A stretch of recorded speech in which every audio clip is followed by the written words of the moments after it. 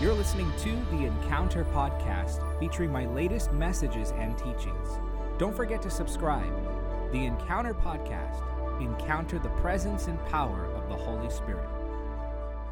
There is no one more misunderstood than the Holy Spirit. So, I want to show you what the Holy Spirit is really like by showing you 9 attributes of the Holy Spirit. So, what is the Holy Spirit like? Psalm chapter 103 verse 7 says this, "He made known his ways unto Moses, his acts unto the children of Israel." You see, it's one thing to know someone's actions. It's another thing entirely to know their nature. We know the Holy Spirit performs miracles. We know the Holy Spirit empowers us with spiritual gifts. We know the Holy Spirit gives us boldness for evangelism. But what is his nature like? What is he as a person like? Well, to discover this, we must look to the Scripture. Galatians chapter 5, verses 22 and 23 say this, "But the Holy Spirit produces this kind of fruit in our lives: love, joy, peace, patience, kindness, goodness, faithfulness, gentleness, and self-control. There is no law against these things." So, if the Holy Spirit can give this, if the Holy Spirit can produce this in our lives, then that means that the fruit of the Spirit is of His nature. It comes from who He is. Therefore, every fruit of the Spirit is actually a description of an attribute of the Holy Spirit. So number 1, He's loving. You've heard it said, Jesus loves you.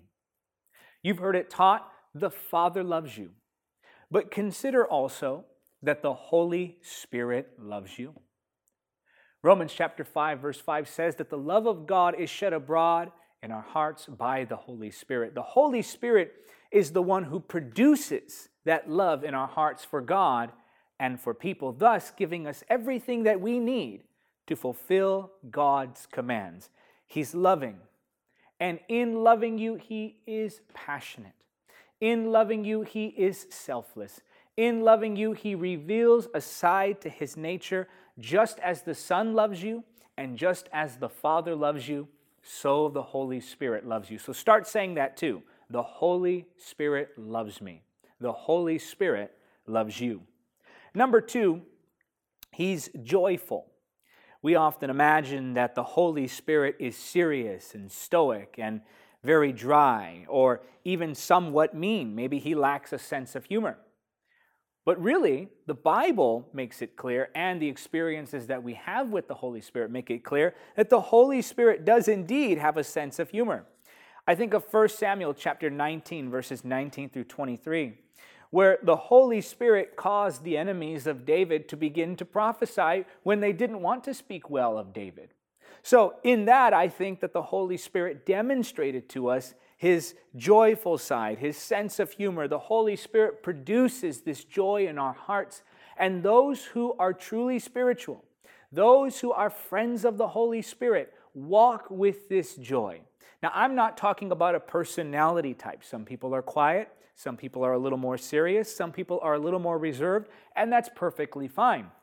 I'm talking about a joy that is genuine. And it comes from the Holy Spirit because He Himself is joyful. He is the joyful Spirit. The Scripture describes that we have righteousness, peace, and joy in the Holy Ghost. Number 3, the Holy Spirit is peaceful. You will never sense the Holy Spirit panic. You will never sense the Holy Spirit worrying. I can tell you on several occasions that when I sensed panic arising in me, when I began to worry about something that I imagined to be a calamity, when I began to fret about the future, in all those instances, I was able to sense the Holy Spirit calming me, causing me to walk in that peace. And you know, because He is peaceful, He can give us that peace. And those who are friends of the Spirit walk in that divine confidence, knowing that He is at peace, so you can be at peace. Number 4, the Holy Spirit is patient. The Holy Spirit doesn't abandon us when we fail. He's more patient than we are flawed. He's more patient than we are sinful. I think that sometimes we imagine that the Holy Spirit is just waiting to cut us off, that we're hanging by a thread, that his patience is worn thin, that the next mistake, that the next act of sin will be the final one that does us in. Now, of course, we should avoid sin. Of course, we should walk in holiness. But you must understand that the Holy Spirit isn't going to abandon you just because you make a mistake. The Holy Spirit isn't going to cut you off just because you're flawed. In fact, the scripture says in John 14, verse 16, "And I will pray the Father, and he shall give you another comforter, that he may abide with you forever." God keeps to his same standards that he gives to us. Why would God ask us to be forgiving and then be unforgiving? Why would God ask us to be loving and then himself be unloving? Why would he ask us to be patient and then himself be impatient? He wouldn't do it. So the Holy Spirit is going to forgive. The Holy Spirit is going to abide. The Holy Spirit is going to remain patiently with you.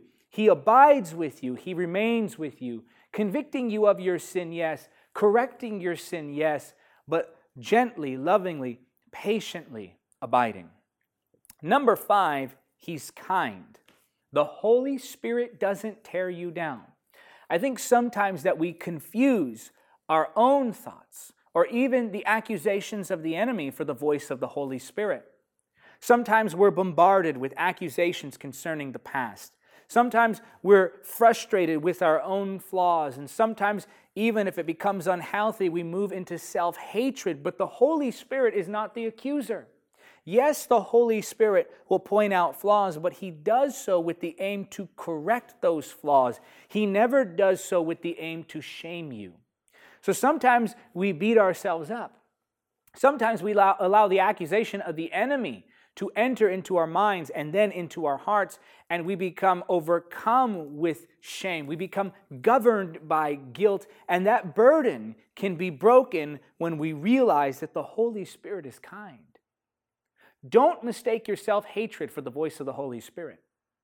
Don't mistake the accusations of the enemy for the voice of the Holy Spirit. He is kind. This doesn't mean he'll never correct you. This doesn't mean he'll never call you on your sin. This just means that when he does so patiently, and he does so with kindness. Number 6, he's good. Nehemiah chapter 9, verse 20 says, "You sent your good spirit to instruct them, and you did not stop giving them manna from heaven or water for their thirst." The scripture here describes the Holy Spirit as the good spirit. There is nothing defiled about the nature of the Holy Spirit. He is divine. He is pure. He is not just good. He is goodness itself. His every action and aspect arises from the intrinsic goodness of God. He is not just good. He is goodness itself. Number 7, he's faithful. He can be counted on to fulfill his tasks. John chapter 14, verse 26 says, "But when the Father sends the advocate as my representative," that is the Holy Spirit, "he will teach you everything and will remind you of everything I have told you." He reminds you of the things of God. He faithfully reveals the truth. You can count on the Holy Spirit to do that which the Scripture says he will do. As you go about your day, he calls your attention to devotion to the Word and prayer. In the moments where the flesh arises, maybe some moment of anger, the Holy Spirit is there, faithful to be present in that moment. He's dependable. He can be counted upon. He is consistent. Micah 2:7 says, "O thou that art named the house of Jacob, is the Spirit of the Lord straitened? Are these his doings? Do not my words do good to him that walketh uprightly?" Is the Spirit of the Lord straitened? This means, can you cause him to change his mind? No. He's faithful. He is diligent. He is focused. He is faithfully confrontational. Sometimes the Holy Spirit does confront us with things, and he's faithful to do that. He's faithful to encourage. He's faithful to empower. He's faithful to embolden. Now, the Holy Spirit isn't pushy, but he is pervasive, meaning he is consistently there, filling in all of those gaps where we lack.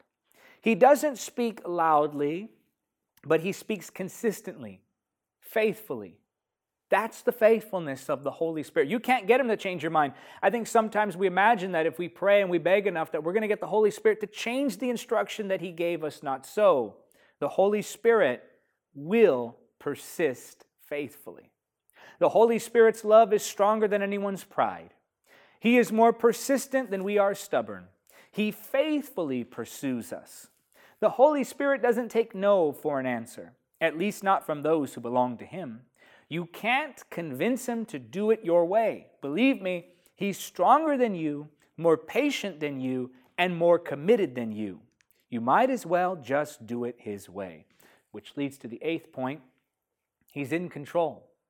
There's nothing outside of the control of the Holy Spirit. Now, the Holy Spirit doesn't lack in self-control. We need self-control, and he's able to give that self-control because he himself is in control. He knows what he's doing. You can trust him. Number 9, he's gentle. Now, people often miss his voice because he doesn't shout, he whispers. The Holy Spirit doesn't shout often, I should say. He most often whispers. The Holy Spirit is a gentleman. As I mentioned earlier, he's classy, not chaotic. He's a gentleman in that he will approach you, whisper instruction to you, whisper commands to you, faithfully speak those things to your heart, and then it's on you to respond.